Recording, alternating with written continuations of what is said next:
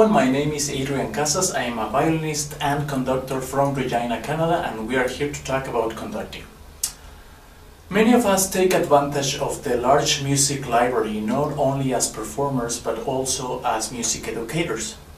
If you're a teacher, within your teaching practice you might end up conducting a small music ensemble, or sometimes adventure to conduct a large ensemble such as a wind band or a full-on symphony orchestra.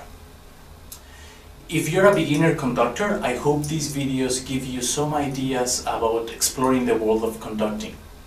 If you're an experienced conductor, I hope it refreshes your memory and adds some new ideas to your toolkit. Of course, there is not one single way or one correct way to explore the world of conducting. These are just some ideas that I have picked over the years. There are many schools of thought out there, there are many techniques of conducting out there, and they are all worth learning and exploring. If you're looking for resources about conducting, feel free to shoot me a message and I'll be very happy to share my resources with you. Let's begin conducting.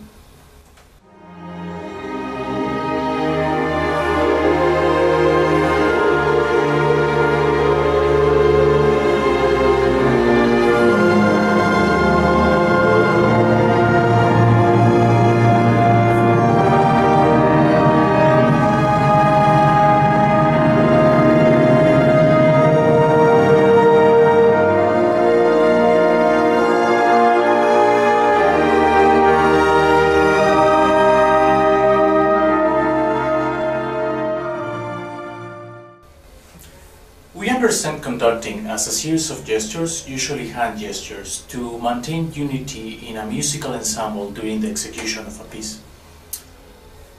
To understand conducting as we know it today, it is important to understand the history that led to the modern conductor.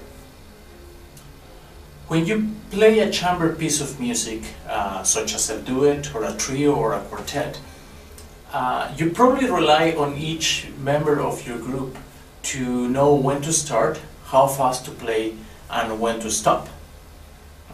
During the performance of the piece, you also rely on your own counting skills, your own sight reading skills, as well as your own personal practice. However, as you start adding more musicians into the group, it becomes more and more difficult to maintain the ensemble together. During the Baroque period, orchestras were not the large musical ensemble that we know today.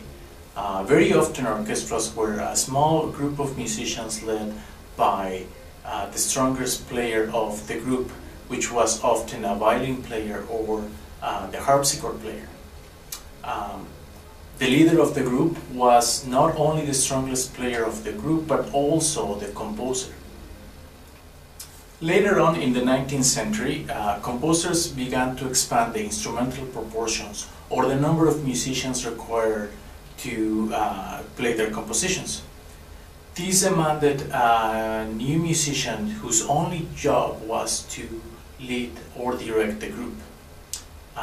This is also when we start to see new treatises of conducting that specialize only in the art of conducting, such as The Art of Conducting by Hector Berlioz in 1856. From then on, the conductor as we know it today started to emerge.